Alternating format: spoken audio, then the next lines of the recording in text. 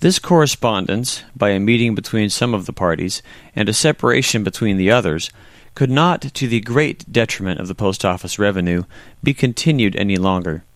Very little assistance to the state could be derived from the epistolary intercourse of Mrs. Vernon and her niece, for the former soon perceived, by the style of Frederica's letters, that they were written under her mother's inspection, and therefore, deferring all particular enquiry till she could make it personally in London, ceased writing minutely or often. Having learnt enough in the meanwhile from her open-hearted brother of what had passed between him and Lady Susan to sink the latter lower than ever in her opinion, she was proportionably more anxious to get Frederica removed from such a mother and placed under her own care, and though with little hope of success, was resolved to leave nothing unattempted that might offer a chance of obtaining her sister-in-law's consent to it. Her anxiety on the subject made her press for an early visit to London, and Mr. Vernon, who, as it must already have appeared, lived only to do whatever he was desired, soon found some accommodating business to call him thither. With a heart full of the matter, Mrs. Vernon waited on Lady Susan shortly after her arrival in town, and was met with such an easy and cheerful affection as made her almost turn from her with horror.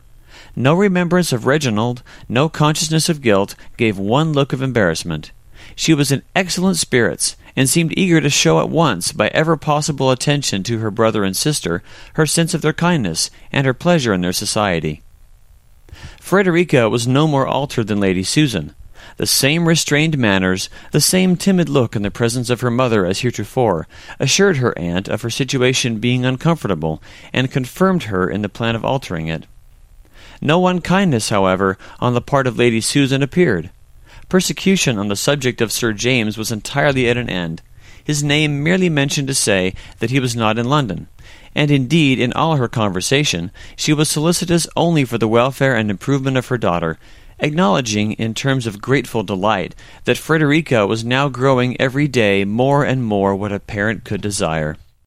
Mrs. Vernon, surprised and incredulous, knew not what to suspect, and, without any change in her own views, only feared a greater difficulty in accomplishing them.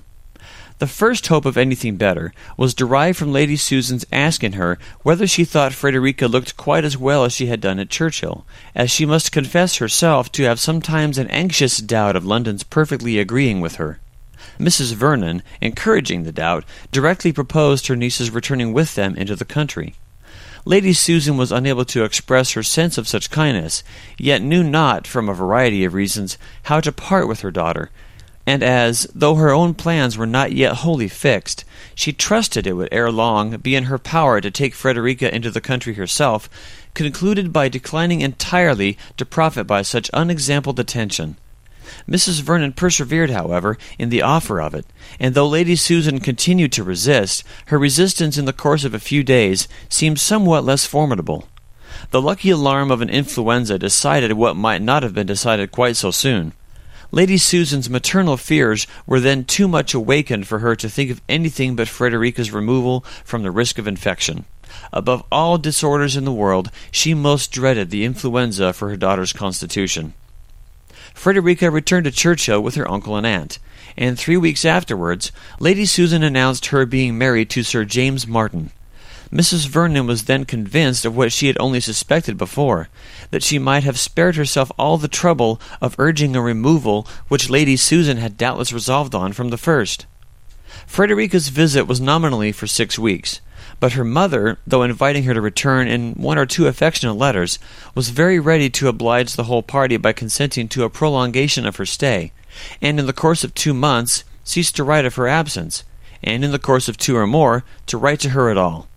Frederica was therefore fixed in the family of her uncle and aunt till such time as Reginald de Courcy could be talked, flattered, and finessed into an affection for her which, allowing leisure for the conquest of his attachment to her mother, for his abjuring all future attachments, and detesting the sex, might be reasonably looked for in the course of a 12-month. 3 months might have done it in general, but Reginald's feelings were no less lasting than lively. Whether Lady Susan was or was not happy in her second choice, I do not see how it can ever be ascertained, for who would take her assurance of it on either side of the question? The world must judge from probabilities. She had nothing against her but her husband and her conscience. Sir James may seem to have drawn a harder lot than mere folly merited. I leave him, therefore, to all the pity that anybody can give him. For myself, I confess that I can pity only Miss Mannering, who, coming to town and putting herself to an expense in clothes which impoverished her for 2 years, on purpose to secure him, was defrauded of her due by a woman 10 years older than herself.